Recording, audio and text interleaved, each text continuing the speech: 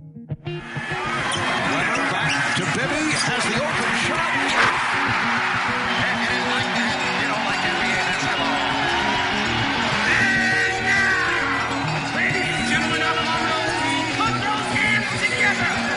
Only tonight's starting five for your Sacramento Kings. Welcome to the Kings Insider Podcast on CSNCalifornia.com. Introducing your host, Sacramento Kings Insider, James Ham. Welcome to the Kings Insider Podcast. I am James Ham. Joining me, Mr. Aaron Bruski of Hoopball.com. Aaron, what's going on? Oh, nothing. It was a really quiet day. There wasn't a lot of news. We just kind of did our thing. Jesus, it's been a rough couple of days, man. I don't know what you're talking about. This is my third radio show radio show or whatever it's called. And it's been nonstop. Everybody talks about how slow the trade deadline is. It's never slow. It could be the worst trade deadline ever, and it will be the busiest day of your year. It is the busiest day of the year for people who cover the NBA. I don't think there's any doubt in my mind that I think the NBA draft is right there. I think the first day of free agency is right there. But I do believe that this is the busiest day of the year. And it all builds. It builds and builds and builds. And then the worst part is you really don't even have an opportunity. Like the day before is so huge. And then leading up into the night, it's big, and you're on the phone, and you're trying to figure it all out, and you're putting pieces together, and you're hitting this source or that source, and you're waiting for something like crazy to spring up that some agent threw to Adrian Wojnarowski, and you're just sitting there like at 1 o'clock, 2 o'clock, 3 o'clock in the morning. That's what I was writing, and then you're waking up at 6 going, okay, I don't want to miss anything, and I make sure nothing broke, and then I'll go back to sleep for like 45 minutes. All right, 6:45, 7:30, 8:15. And what was killing me last night is, of course, okay, it dies down a little bit, and then the Kings news has to hit. It couldn't just be like any other team. It had to be the Kings. And then it was so quiet. It was 2 hours of quiet. And then there was like one other little piece of news. And I'm sitting there thinking, man, those 2 hours of sleep would have been so sweet. Yeah, you almost want to pocket some of those minutes and just close your eyes for a minute. Sleep at your desk or under your desk. You just curl up in the chair and just, okay, I just got to steal a few minutes. All right, so we got a lot to talk about, and we didn't bring in a guest. Again, I hate doing that. We keep foregoing a guest, but that's because news keeps breaking and we keep having crazy things going on with the Sacramento Kings. We get way too much to cover. We're going to cover everything under the moon, from George Karl to Vance Wahlberg to Pau Gasol to Ben McLemore. What is going on with this Sacramento Kings team? We're going to talk about Hoopball.com, what Aaron Bruski is doing now with Hoopball.com. We're going to get to all of this stuff.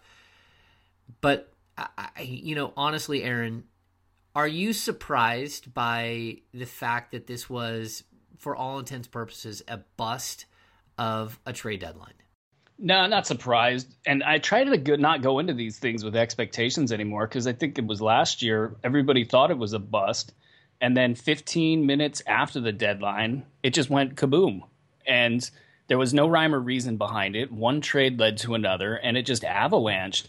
And I think this year, it was the exact opposite. I felt like there was a really good opportunity for teams to know that they've got all this cap space next summer, to give themselves some maneuverability. And I don't know if it was the Warriors being so far out ahead of everybody else, or people getting cold feet, or some of the players that were kind of central in this trade deadline. They weren't really tradable. Guys like Dwight Howard, nobody wanted him. And I mean, you kind of go down the list. Like nobody wants you, Dwight Howard. Man, talk about a reality check for that guy and for the Rockets, because I think the Rockets look at him as a marquee player in this league, and they got 29 no's. I'm pretty sure they went to 29 teams and got 29 no's. I think they have a stack of players that nobody wants. Really, I don't think that people are, I mean, I think there would be some teams that would say, okay, we'll give up a lot for James Harden, but no one's going to give up what they think he's worth. And Ty Lawson? I mean, man, holy cow, they Lawson thought that they thing. were going to get Trey Burke for him, and it was like everyone in the world was, what are you thinking, Utah? Why would you do that? I don't want to use like names because I really don't think it was the reporter's fault, but somebody was pitching Ty Lawson so hard. Yes. It was really embarrassing because it's like, why would the Jazz even do this?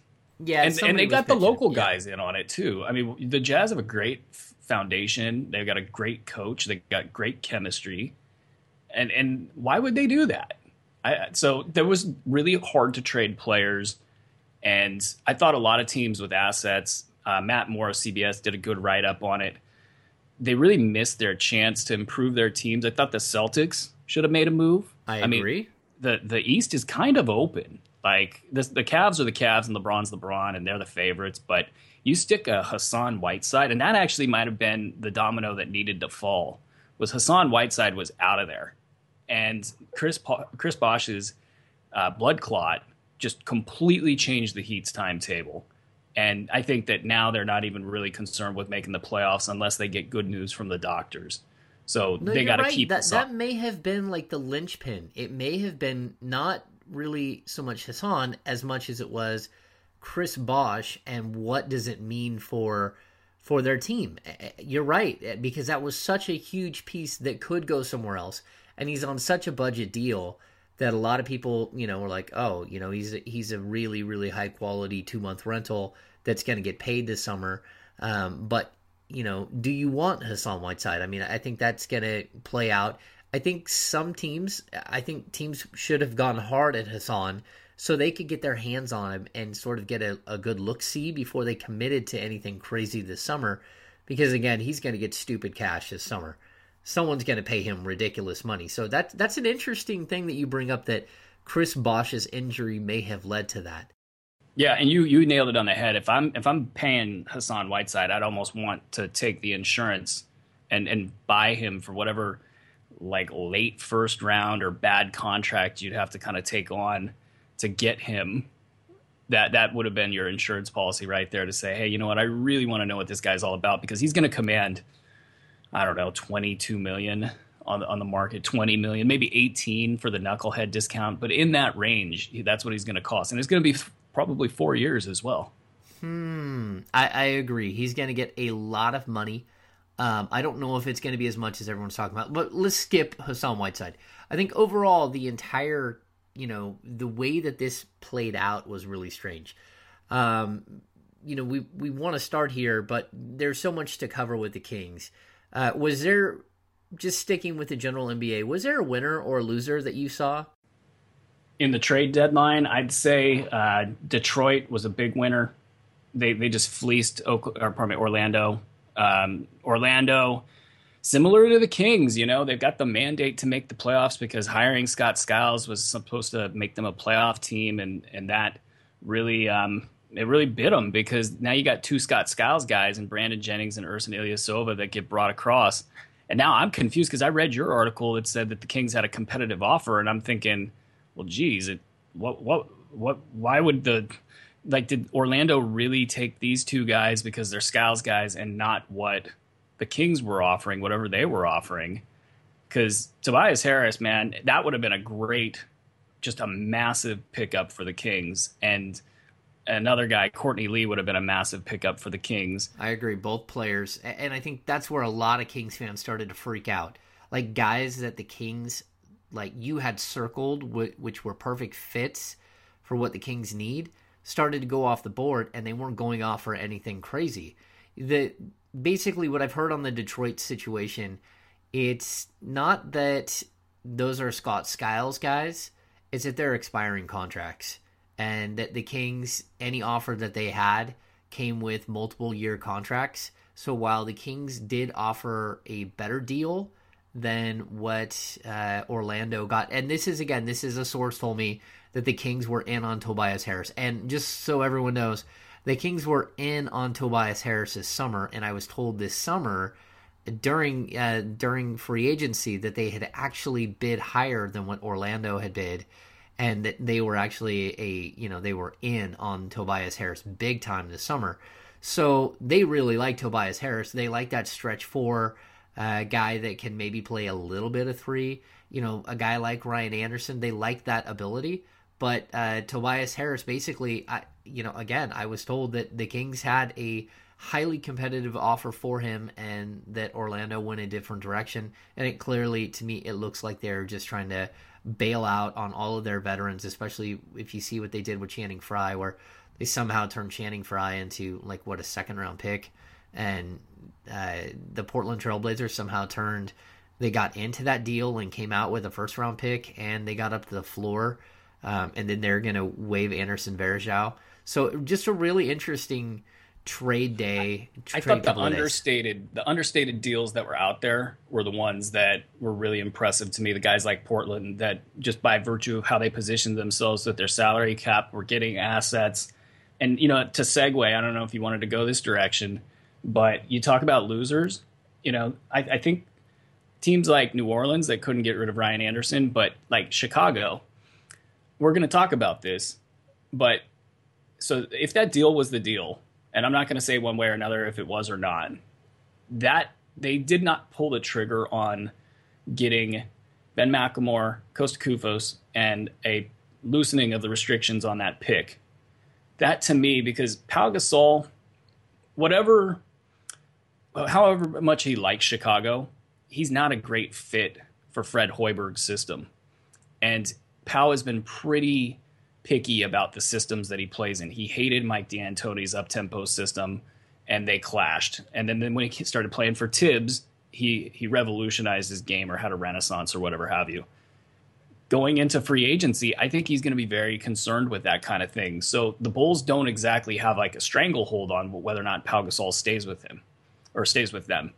So to be able to get a chance at a lottery pick or a higher lottery pick if you're the Bulls, a young asset like Ben McLemore, when they got guys like Tony Snell, who's really, really, really struggling over there, you can bring in and have a Pau Gasol replacement if you need a quality big in Costa Koufos. I just thought for a team that's really has no realistic shot of winning, if that trade was indeed on the table, they completely blew it.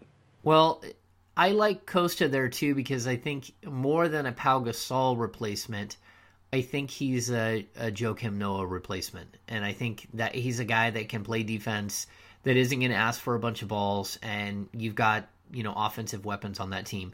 So from what I know this is one of these stranger trades that we've ever seen, right? It's one of those things that kind of came out of nowhere, and everyone kind of looked and said, what are the Kings doing? And I think that there's plenty to ask, like, what are the Kings doing when it comes to this deal? And I think that's completely fair. But at the same time, if you would have been able to trade for Pau Gasol, then I think it opens up a few doors. And so let's kind of break down this deal. So on paper, it was allegedly the deal that, and again, I did hear that this is a real deal. It's not something that was like pie in the sky. It's something that was discussed ad nauseum. It's something that there were multiple times during the day that it was a possibility it was going to happen. It just didn't happen. And the Kings are bummed out that it didn't happen, because I really do believe that they kind of pulled themselves back from all of the other deals and started focusing on that deal, because the other deals all included Ben McLemore as well. And they wanted to center on this one deal because they knew if they gave up McLemore, then the deal to get Pau Gasol would go away. So basically, Costa Koufos, Ben McLemore, and then the Kings owe the Chicago Bulls a first-round draft pick that's lottery protected from the 2011 travesty of a deal that sent Omri Caspi with a first-round pick to the Cleveland Cavaliers for J.J. Hickson. And, of course, J.J. Hickson plays 35 games in Sacramento before they had to waive him. He was so atrocious, and all he did was complain. He is by far one of my favorite players to ever cover, ever in the NBA, and I'm being completely facetious. That deal has hamstrung the Sacramento Kings for years. And at first, it seemed like a good deal because you thought you were getting a very young power forward who was coming off a stretch where he averaged like 18 and 11 heading down the stretch for Cleveland. And when he got to Sacramento, he was just a complete nightmare. And basically, the Kings had been cautious with that, and they thought that they had a chance to improve over the next couple of years, and that they, the lottery protections went from 14 to 13 to 12 and then 10. And so, again, this is a Jeff Petrie deal, and it's just sitting out there. And Cleveland, at some point, said, we had enough of this draft pick, and they traded it as part of the Luol Deng deal to the Chicago Bulls. So the Bulls have been holding on to this pick, again, just waiting for the Sacramento Kings to get good, to get even mediocre so they can move and do something different with it. And, I mean, they can claim the pick. So what happens is, Aaron, it's a top 10 protected this year, and it's top 10 protected next year. If the Kings don't make the playoffs this year and they're either the 10 pick or better, 1 through 10, then they keep it, and Chicago gets nothing this year. If they do the same thing next year and the Kings miss the playoffs again, Chicago misses out again, but then the pick dissolves. And it converts to a second-round pick that's also protected, and there's a possibility that Chicago could actually never get the pick from Sacramento. That still remains true today. But the deal is the Sacramento Kings I think they're number 9 overall in the draft lottery if it were to end today.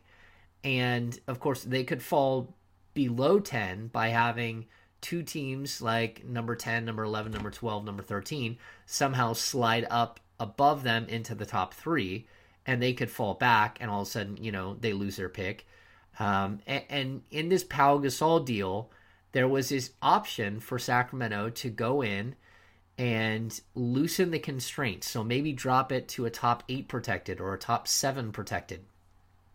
But there's this other gray area that's hiding out there, and that is that the Sacramento Kings made a deal with the Philadelphia 76ers, which has been hotly debated whether it's a good deal or not. I've made my point known that I think it's ridiculous that people keep harping on the Kings for this deal being so horrible. But realistically, Philadelphia has an option to swap picks. So let's just, for instance, say that somehow the Kings are in the top 10 and they end up landing number 1, 2, or 3, and they fall ahead of Philadelphia, which, again, Philadelphia is the worst team in the NBA. The worst pick Philadelphia will have going into this draft is number 4. If they don't get one of the top 3 picks, then it goes in order, and they get the 4th pick because they're the worst team in the league. So in this scenario, if somehow the Kings were to be like the 8 pick and win the lottery, the Ben Simmons lottery, and slide up to number 1, Philadelphia at number 2, 3, or 4 would have the opportunity to swap picks with the Kings. Okay, this is all ridiculous. If you know the mathematics of the lottery, the chances of the Kings moving into the top 3 is it's like less than 3% or something, 2%. And Philadelphia, in getting the advantage of being able to swap picks, that's only helped them like 1.002% or something. It's something like so incredibly small and ridiculous that it almost doesn't even matter. So anyway, the reason why we're beating this dead horse is because it has to be considered if the Kings were to lessen the constraints on their draft pick. Now, people are like, oh my gosh, they're going to give up a first-round pick for Pau Gasol, who could opt out this summer and walk away and never be seen from again. That is completely true. The fact is, though, if they added Pau Gasol to their roster, there's a good chance that they would be better than the 10 spot anyways, and they would have given up their pick. So they would have been able to climb up the ranks because, again, there are teams all around teams that are all around the Kings. They're Washington, Orlando, the New York Knicks, Milwaukee Bucks, all of which are like right with the Kings. They're 3 picks ahead. I mean, they're 1 win ahead of the Kings, and the Kings could easily pop up in and be like the 11 spot or the 12 spot and still miss the playoffs but still lose their pick. So it's really complex and confusing. All you need to know is that it didn't happen, and we don't need to really worry about it. But, Aaron, if you were the Kings, would you make a deal for Pau Gasol in this situation? No, no. And we differ on that. And I mean, if you told me today that George Crawl would run a post offense, yeah, I'd probably consider it. But that's not going to happen. You know, not in the way that, because Pau Gasol, he's a ball holder. He holds the ball at the elbow. He holds the ball block extended. He holds the ball on the perimeter. He will dribble drive. I mean, he's a jack of all trades offense. He's a great player. And you know, we talked off air about his defense. Defensively, he's a really smart defender. His only flaw is that he's not that nimble. So he will struggle with speed. Well, hey, you're going to have to play him next to DeMarcus Cousins to get the most out of him. Both of these guys, and in particular, if you don't change the defensive system, they're just going to get murdered at the three-point line. So that's my concerns with bringing Pau Gasol into this mix. Not to mention, you lose Costa Koufos. Ben McLemore, you know, with the way he's being used right now, his absence isn't even going to be felt. But then Pau Gasol is not going to play in Sacramento the following year. Like, maybe it's the same odds of the pick swap. So this is a rental. It's a short-term gain for a long-term loss. And I don't think the Kings should be doing that from a franchise perspective. And I think that's what a lot of people were like, whoa, what's going on with this? And the silence after this report came out, not anybody in Chicago, not anybody in Philly, not anybody in Sacramento. The only place that had it was the same place that reported that it was Yahoo, the Vertical, that reported that George Karl was unhappy about losing Vance Wahlberg. So it was like everything shut down. All of my sources shut down. Everybody else's sources shut down. And that speaks to your earlier point about that deal being real. Yes. But if the Kings were actually thinking about doing that, I don't know.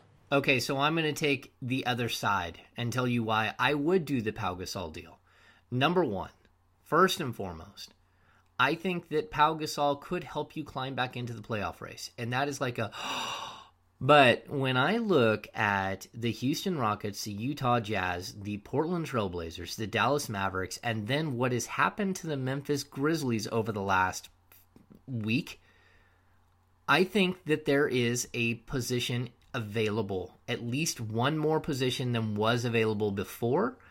And I think that the fact that none of those teams did anything positive at all, I mean, we talk about the Portland deal. Sure, they picked up a future pick. They didn't get any better this year. And they need to get better because they're not good enough. They're not good enough to beat anyone in the first round. And the fact is, they could have used some more talent on that team. The fact that Utah chased Ty Lawson and were offering up Trey Burke is just ridiculous. But again, they did nothing. Are they good enough? I don't think so. Memphis jumps into this thing. Marc Gasol breaks his foot, and they all but like gave up. I mean, you gave up Jeff Green at the deadline for Lance Stevenson and a first round pick. You take on Chris Anderson. You swing the deal for PJ Hairston and give up Courtney Lee. Basically, you gutted 3 of your top 8 players, and what you're left with is not that attractive at all. And not only not that attractive, but talk about volatile. I mean, how does Dave Yeager get through this season with the team that he now has? I mean, he has Matt Barnes. He's got Tony Allen. He's got Lance Stevenson. He's got Anderson. He's got, again, Hairston. This is like Crazyville. I think you could just sum it up by saying 5 through 8, those teams are not strong. And they're not strong. Yeah. Dallas is strong until they suffer one key injury. And then maybe even a second one because Rick Carlisle is a really good coach. But, Aaron, they're 29 and 26. They are 2 seconds away from collapse just like everyone else. There's 6.5 games in front of the Kings with 3 teams in between them. That's the biggest thing here is the Kings are in a 4-game hole for the 8th slot. They're going to have to win. They have to win, yes. and their schedule is tough. I'll give them that, or I'll give the schedule that. But and I wrote about this at Hoopball. Is I do see signs that George is willing to change, but then hearing some of the stuff that came out of the locker or probably the availability today, kind of droning on about the same stuff about effort and not necessarily the kind of stuff he said on Grant's show, just fresh a couple days off of not being fired. On Grant's show, he said that, we got to look at changing the pace. Well, of course, you got to look at changing the pace. And, it's getting to the point where, like, from people who watch this stuff and they don't know that this is bad basketball, like, I just have to question whether or not you really know what you're talking about. Yeah. It is a terrible plan that's being put out there. And you can talk about the player effort all you want, and you can send the examples of players and them not giving their effort, and I'll even give you that. Like, I don't even care about that stuff. Like, yes, the players don't give effort. Let's just set that aside for a second. Running what they're running with this personnel, it's all fireable offenses. It's bad stuff. It is. I totally get it. But let's get back to the Pau Gasol trade. Yeah, hang on. We got to finish up with Pau. We got to come back. All right. We got to come back. So my point is, number one, I think Pau Gasol actually gives you a shot, a pretty good shot. Well, but qualify that. Is George going to run a pace and space system with this guy? Because it's proven never to work with Pau. Okay, he's going to run what they have to run. And the thing I really like about Gasol is that I think that him and Cousins would start together, but one of them would leave the court quickly. Willie Cauley-Stein would come in. They would have a 3-big rotation where you always had a guy on the floor that could score like crazy in the post, no matter what. Wait, so you're telling me that they're going to run a post offense? Because that's, I think, the crux of this entire season. Well, I'm not going to, yes, they would have to run something that would make sense. It would be high post, it would be low post. When I see that deal, I envision Vlade Divac and Chris Webber. That is what I believe that Vlade saw as well. Now, is it still crazy? I'm not going to say it's not crazy, but there's another element to this that I believe is one of the things that people are completely missing. And that is the fact that the Kings owe a whole lot of money to Kosta Koufos. They signed him to a 4-year, $33 million deal. And I love Kosta. He is the nicest guy. He talks in cliches, and he's very difficult to deal with when you're actually interviewing him. But when the cameras are off, he is the best dude. I am a huge fan of his personality, his locker room presence. He is a very, very cool dude. But him and DeMarcus Cousins don't work at all. And the Kings have both of them locked up long term. And so if I'm going to move him to Chicago and I'm going to swap out Ben McLemore for Tony Snell, who, to be honest with you, I think Snell has a better opportunity to become a 3-and-D player and actually have a role that with the Sacramento Kings than what Ben McLemore does. He can play the 2, he can play the 3, he can defend, he can shoot the 3. He's not great at either, but he has the athleticism and everything else. The Kings loved him. They brought him in twice during pre-draft in 2013. They were big fans of him, and they were trying to get a second pick so they could get Snell that year.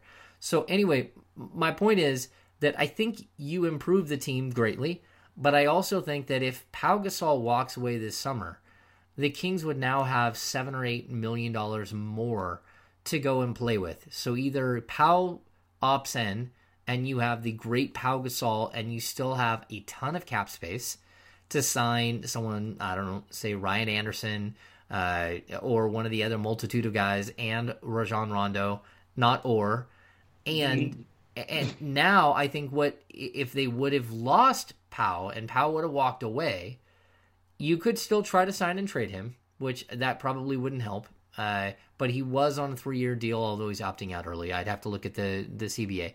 But the other thing is that you now clear up another $8 million in cap space, which the Kings are probably going to have to clear up this summer anyways if they want to make some of the moves.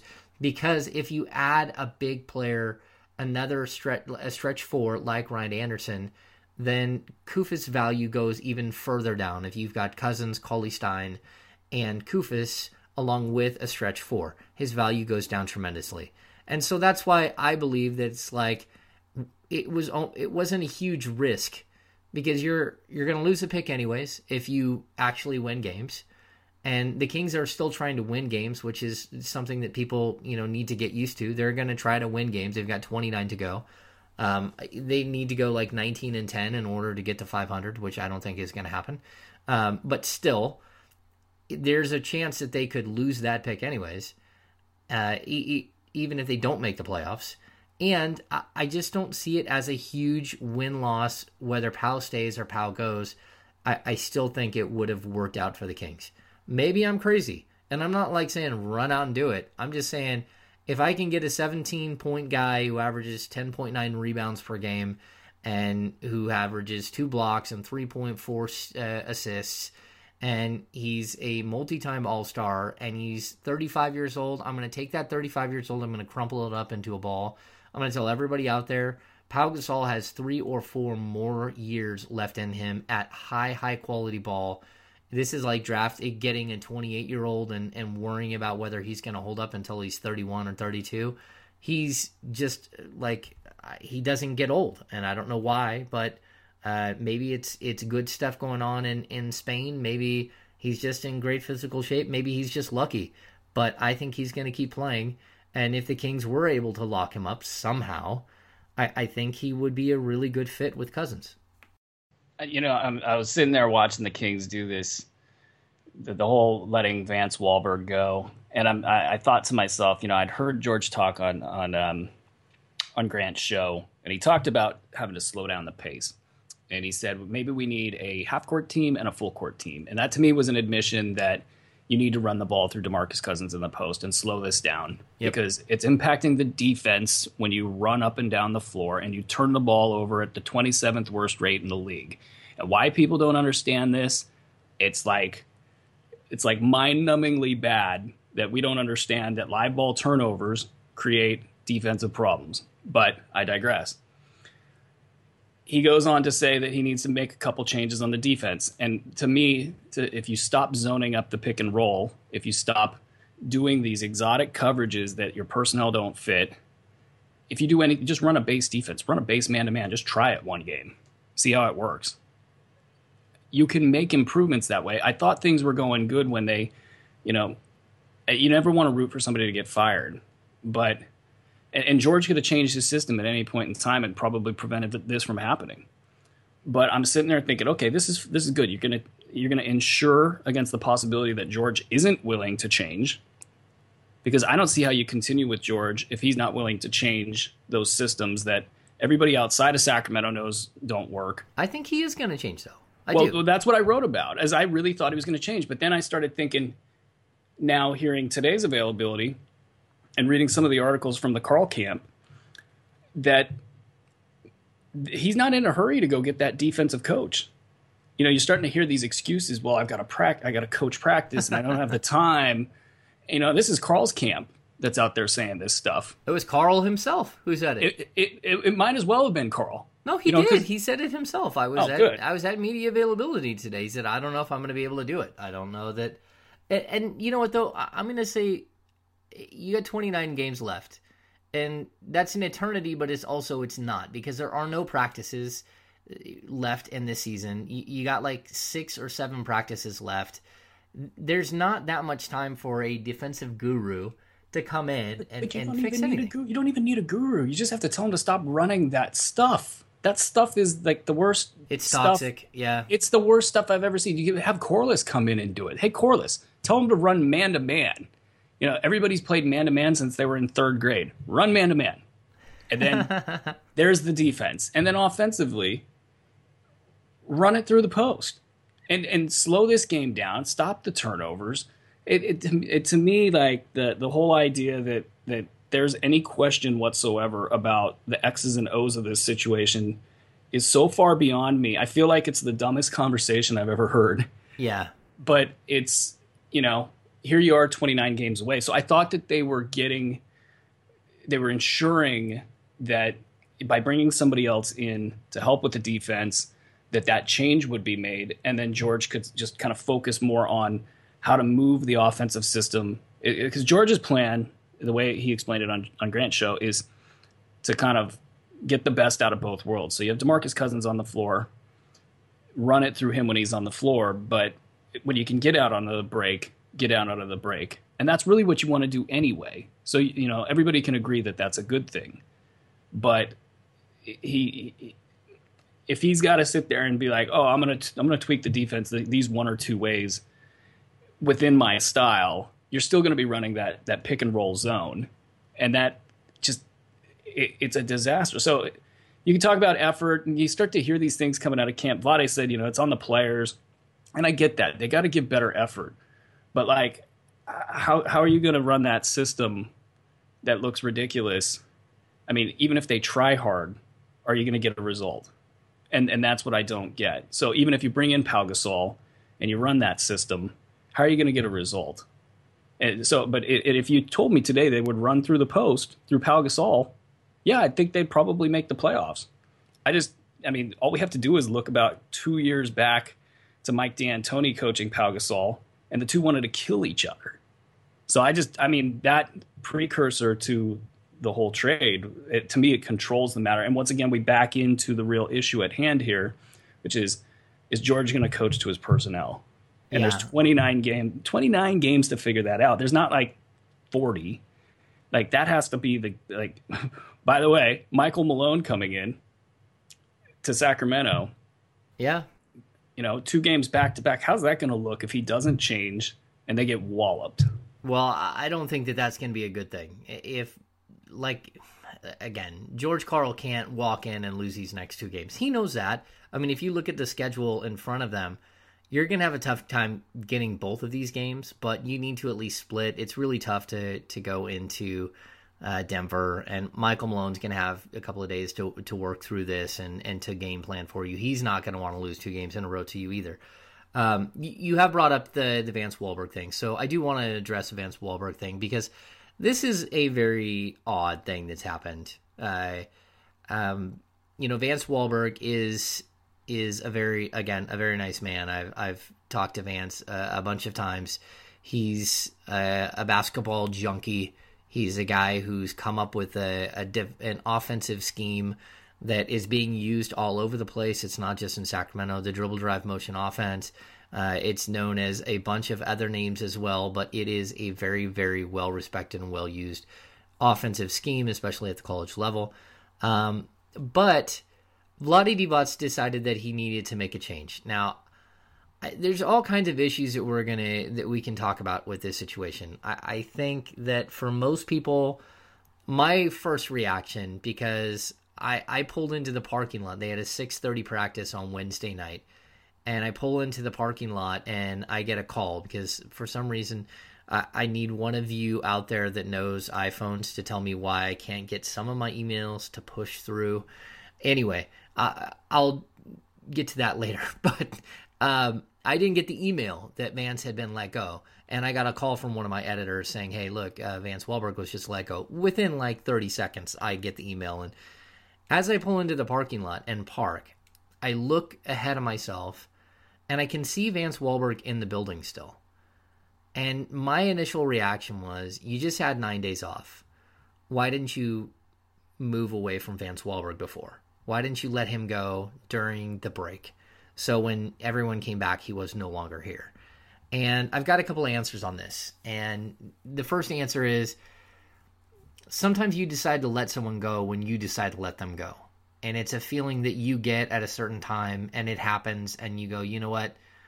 I'm going to make this move. So I'm not saying that this was a spur-of-the-moment situation, but I think the Kings decided that they wanted to mix things up, and they tried desperately to make a trade to mix up the players as well, but they needed to start with the coaching staff and to make sure that the conversations that were had like a week and a half ago with George Karl and his group actually sunk in and actually went to the next level of, oh, it's not just we better do this. It's like, look, I'm going to make changes now. And I've had this on Twitter. Why was it Vance Wahlberg? And that's a very interesting question too. And I'm just going to say, number one, Nancy Lieberman is very far down the totem pole. And if you fired Nancy Lieberman as only the second woman in the NBA as an assistant coach, you're going to catch a bunch of flack. Corliss Williamson hasn't done anything but work with the big men and been like that secondary guy if they need to let George go. He's the next in line, and we all know that. And then the other two, John Welsh and Chad Iskey, they're guys who literally one runs the offense and one runs the defense. So Iskey runs the defense and Welsh runs the offense, although both of them work with George Karl on everything altogether. The deal is that those guys all connected really well with the players. And while they're George Karl's guys, because everyone knows that this staff is littered with George Karl guys, they are also guys that work really, really well with the players all the time. I watch it every day in practice. I watch them working with Willie Cauley-Stein or working with just about every player on the team. You'll see these guys working with. Vance is just a little different, and he's a guy who came up through the high school ranks, and he's got a lot of energy, and he's got an incredible work ethic, and he's a great guy, but he may not be at the NBA level. NBA players don't usually react to a rah-rah guy, and he just had a difficult time getting in with the players to where they felt comfortable, he felt comfortable, and everything was going smoothly. So that's why it's Vance and not one of the other guys. And that's it. It's not that Vance didn't do anything wrong. There was no fight. There was no blow up. There was no anything else. It was just that this is a guy that wasn't connecting, and this team is trying to connect at this moment, and it wasn't working.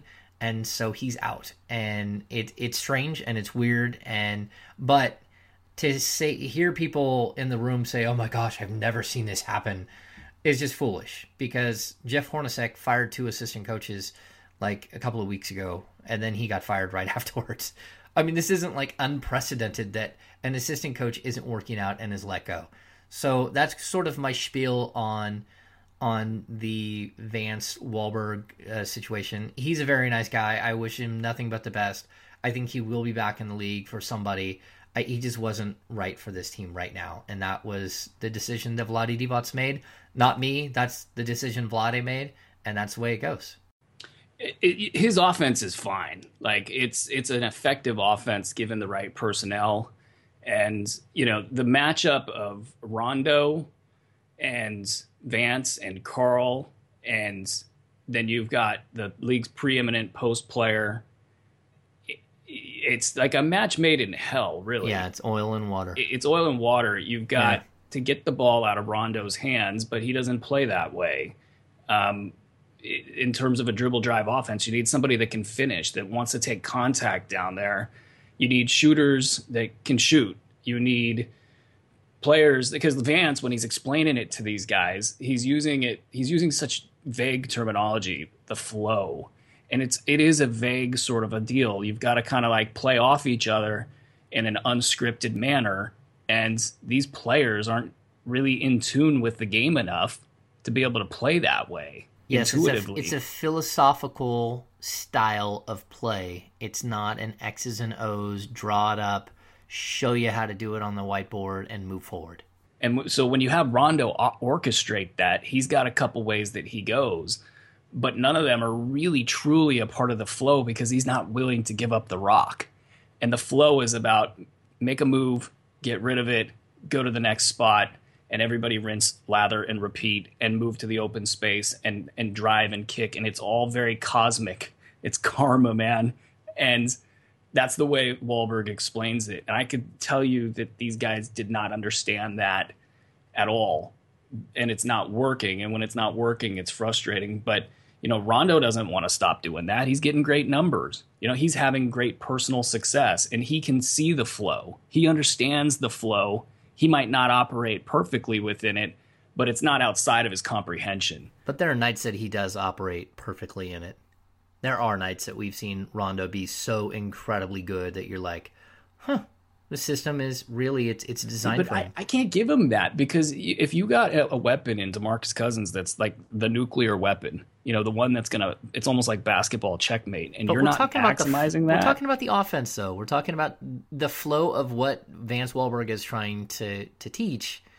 And if it is for your guard to take everybody off the dribble and either score at the rim or kick to an open shooter and then find another open shooter, an open shooter, get the best shot possible, I think Rondo has actually, there's moments this season where it's been like, okay, I see the dribble drive motion offense running through Rondo. Now, I'm not saying that it works with Cousins. I'm saying that Rondo himself is doing the capable. dance. Yeah, and I'll even close it out by saying this is, I just don't believe in system coaches. And I've heard Quinn Snyder say that he doesn't believe in it. I've heard Michael Malone say he doesn't believe in it. I've heard so many other coaches say that they just coach to their personnel. I don't believe in systems. Like, if you've got a system where Vance Wahlberg's teachings, or you've got personnel where those teachings are going to be the best fit for those guys, I think you coach that system. And then I think if you've got personnel where the triangle is the best fit for that system, or for those players, then you give them the triangle. And if a post offense is what's best for, like, say, an Al Jefferson, like, you don't run Al Jefferson up and down the court with his 86-year-old knees. You just don't do it. But system coaches think you do. So that's where I have a problem with it, is you have to be able to coach to your personnel, and that's obviously not what's happening here. Yeah, and I think when you bring up systems, I'll make this point too. It's that one of the reasons why John Calipari is so incredibly successful at Kentucky is because he runs this system, but every year he's switching out the pieces with a new guy that's going to run a specific, either he's a rim runner, or he's the attacker, or he's the corner three man, or he's the secondary dribble drive motion guy. So you got your first guard going through. If it gets back up to the top to the shooting guard, then he goes back through. That's a big reason why Ben McLemore hasn't worked in this system, because he's not a natural playmaker or ball handler. He is sort of the wing in this situation. So, I mean, but there are reasons why this system is successful in certain places and it's not in others. And at the college level, you very, very rarely run the ball through a big man, because the big man skills at age 18, 19, and 20, so even if you're getting the greatest big men in the world, which Kentucky has consistently done, they still aren't so dominant that you feed them and run through them all the time. And the spacing's so bad. Well, yeah, exactly, with the zone and everything else. I mean, the spacing, there's a bunch of reasons why you don't do it. But this system isn't flawed for everyone. It was flawed for the Sacramento Kings. And I think, to be totally fair to Vance Wahlberg again, and to George Karl in this situation, the issue isn't that what they're trying to do is it is revolutionary, and it has major flaws that we've pointed out a million times. But at the same time, the biggest error that they've made isn't the system. It's that they are trying to implement this system with this group of players. And, I think we can get back to the fact that that's probably why George Karl and DeMarcus Cousins almost instantly had issues and was almost instantly, being ushered out the door, because Karl didn't want to run this. He wanted to run his system, and he didn't think Cousins could do it. And I don't think I agree with that 100%, but, at the same time, you can see what it's done to Cousins' body. It hasn't helped him at all. And all this crap, again, we keep doing this every week, but anytime you keep reading the same exact absolute just trash. It's an embarrassment to that organization. Jesus, man. The same exact thing, that Cousins is out of shape. It's just pathetic. It's sad, and you know what? I think old media, this is why old media is going out of business in certain cases, and why new media is kicking the you-know-what out of old media in certain cases, because this is just that's the biggest garbage. You jump reporting. The shark. You jump the shark. It's just go home. Go home. No, you've advocated for the release of Isaiah Thomas. You more or less reported every pro Pete angle that there ever was. You basically more or less defended Michael Malone. Go home. Yeah, just go home. At some point, that's where it is. Okay, so there's one last thing I want to get to. I think we've covered, the Wahlberg situation. We've covered the trade deadline.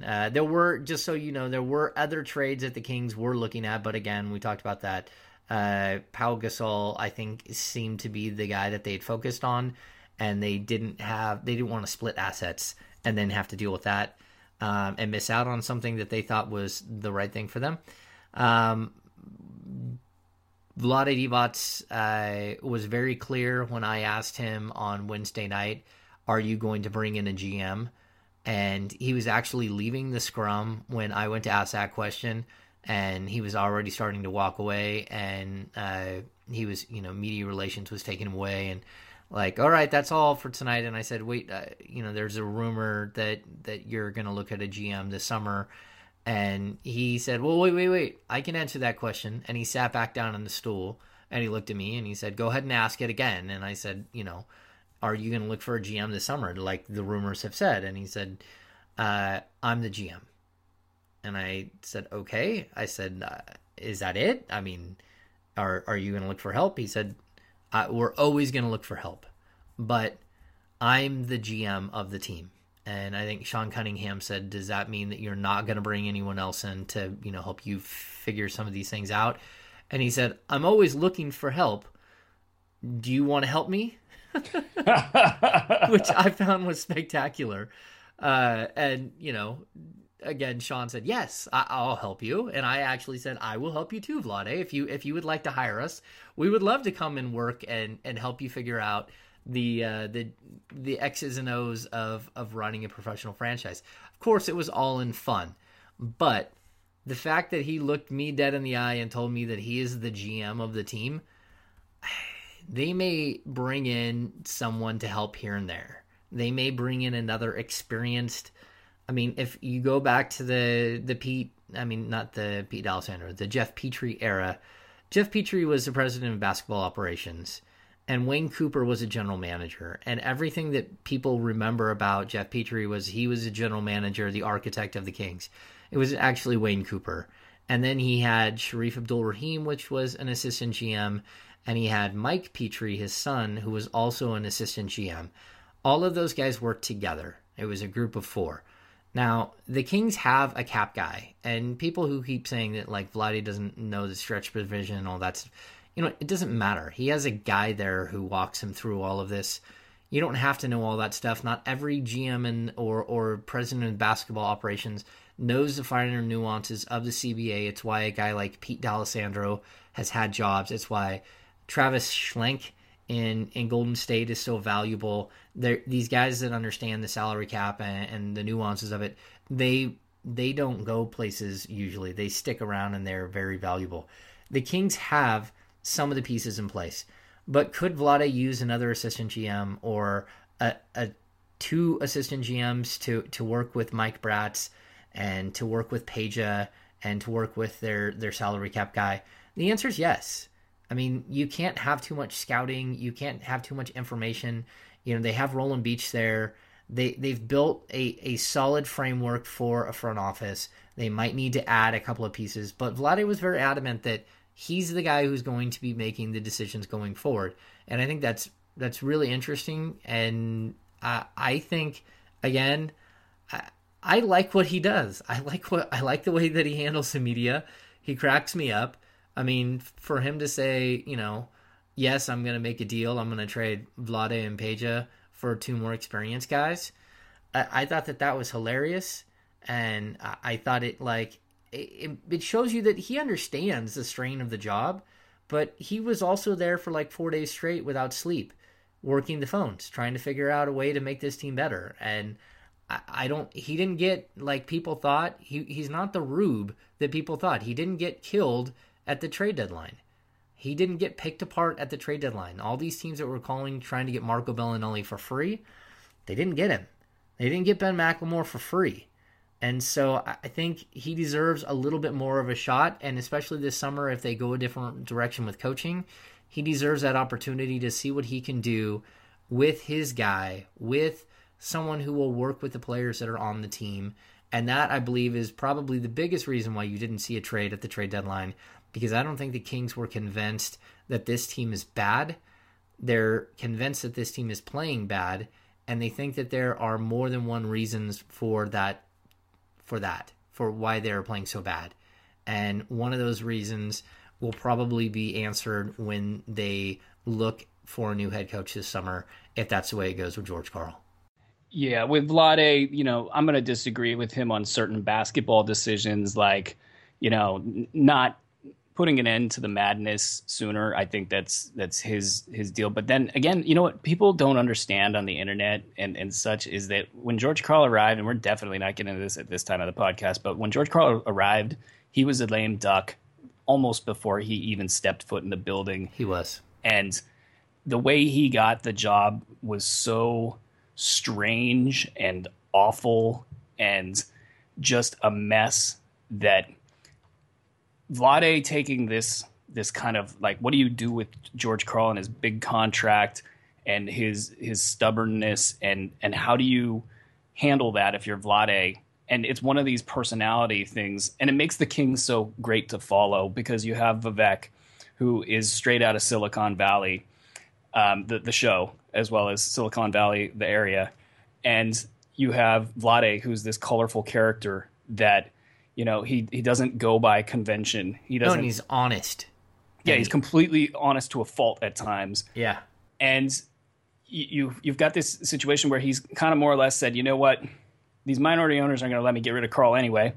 So I might as well let him coach his way because I'm not going to fight him on it. But that's where I disagree with him. I think he should have laid the foot down and said, you have to make this change. But that's in the past. Aaron, he did. He laid his foot down. He said, you're making a change. And when he believed that maybe that his foot didn't hit the ground hard enough, he fired one of George Karl's best friends. Well, and that's kind of what I'm hearing as well. And I mean, really, that's kind of a dramatic way to put it. And that's what I'm hearing as well. And that's why I thought it was such a smart move to ensure that he makes the change. But I just didn't, you hear this out of availability today that they're not getting this defensive assistant in, and you kind of hear a little pushback from George, like, oh, you fired my friend? Well, you know what? Maybe I won't change. Or no, I don't get that. He's depressed, man. He is. He was caught off guard. He didn't see it coming. He was like, wait, what? You're firing Vance? Vance is my dude. Not Vance. George was caught off guard by it. He was, man. And he was very emotional last night when the initial night when we found out, and again, Vance is still there. He was packing his stuff up, but he was emotional. And I want to jump in on something because I know we're running short on time. Like there was an article somewhere, blah, blah, blah, blah, blah, that said George is going to coach the way that he wants. George, if he coaches the way that he wants and like goes out in a blaze of glory and tells everybody to screw off and, you're benched and this, that, well, I'm going to do it my way, all that crap. If he does that, it will be a spectacular disaster of epic proportions, and he will probably be let go because it will be so ugly that even the minority owners will be like, "Oh my God, we cannot have this. This is over." He'll be booed out of the building. What I would like to see George do, because, and I said this on Dave's show earlier this morning, is this guy is a Hall of Famer. He's a part of NBA history. He's a really smart basketball man. He deserves to go out on a high note, and I just hope that everybody can kind of guide him to doing the things the right way, to where you're right about the last 5 through 8 slots in the West. They're up for grabs if the Kings play through DeMarcus Cousins, blah, blah, blah, blah, blah, all the stuff we talk about all year long. They can do this, and what a great story it would be if George Karl has this kind of like, I'm going to change moment. Everybody comes together, and they make it happen. And they just tell everybody in America who's been laughing at them for an entire 2 to 3 years now, how long it's been, is give them the big middle finger. That would be the greatest George Karl story ever told. And that's what I think has got to happen. And if it doesn't happen, it's going to be the other. It'll be a spectacular disaster. Well, and if it doesn't happen, Aaron, it's on him. Yeah. I mean, at the end of the day, that's where we're at. If he can't make the change to try to fix the train wreck that's become the Sacramento Kings, really it's on him. I think the players played nice for so long.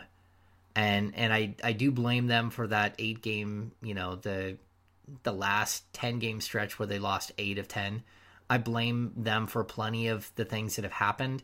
But again, we've already gone through and said realistically, maybe you can blame them for 5 of those games, maybe even 4 of those games, just because there were other incidences there were other reasons why they didn't win some of those games. But yeah, I hope it works out too, man. I hope that he finishes the season strong. Again, a playoff run would be great. I think it takes more than a playoff run to save him and to have him coach past this year. And that's why I think that's the general consensus. It takes a happy ending is what it takes. Yeah, it's something crazy would have to happen for George Karl to keep coaching this team. But, crazier things have happened. I mean, we've covered this team. We've covered this team for a few years now, Aaron. Crazier things could happen. Yeah, I'm not ruling nothing out. So, Aaron, let's quickly. I didn't mean to drag it out to the very end here. Give us a synopsis on. Hoop ball on Hoop hashtag. I mean Hoop. Oh my gosh, -ball.com. It's Hoop-Ball. As Dave put it earlier, it's my vanity site, which I hadn't even thought of calling it that, but that's a great name to call it, is my vanity site. Now, it's something I've wanted to do for a very long time, and what I actually, I was thinking about before the show, I would really like it if some of the listeners that have been through kind of the Kings relocation story to reach out to Kurt Heelan of Basketball Talk, it's at Basketball Talk, and just thank him. Because he let me cut my teeth in the reporting world, and it was such an important story for Sacramento at the time, and nobody was really getting it right in the national space. And he said, hey, have at it. Don't make mistakes, but have at it. And he really just let me report the story as good as I could. And, that I thought was really neat, and I thought that it helped the Sacramento area get a fair shake. That's what I wanted for Sacramento at the end of the day, was to get a fair shake. But back to Hoop Ball. It's a little bit of everything. It's a fantasy site. It's kind of an aggregation site. It's got some cool fantasy products. If you're into fantasy sports, there's a question and answer service. We're really looking kind of long term with this thing and trying to. I don't want to say like Grantland, because that'll make me sound all hoity-toity, like we could actually be a Grantland. But maybe in 10 years, who knows? Maybe we could be a Grantland. But again, it's something that I've wanted to do for a very long time. I'll probably still do some stuff with NBC down the road. So especially when the arena opens. But yeah, if you guys just go ahead and thank Kurt at Basketball Talk, for everything that he's done to let me report on the Kings, I would appreciate that from my perspective. But yeah, that's pretty much it. Hoop-ball.com. Hoop-ball.com. Yeah. All right. So we've dragged this out yet again. I'm excited for Aaron and his new venture. He will continue with the podcast. I think that's something that we need to make sure that everyone knows. The Sacramento Kings are going retro with the floor. Ooh, that looks good. On Friday night. That is going to be super fun. I can't wait. It's Reggie Theus bobblehead night. I got to get me Jerry Curl Reggie Theus bobblehead, just because that's cool.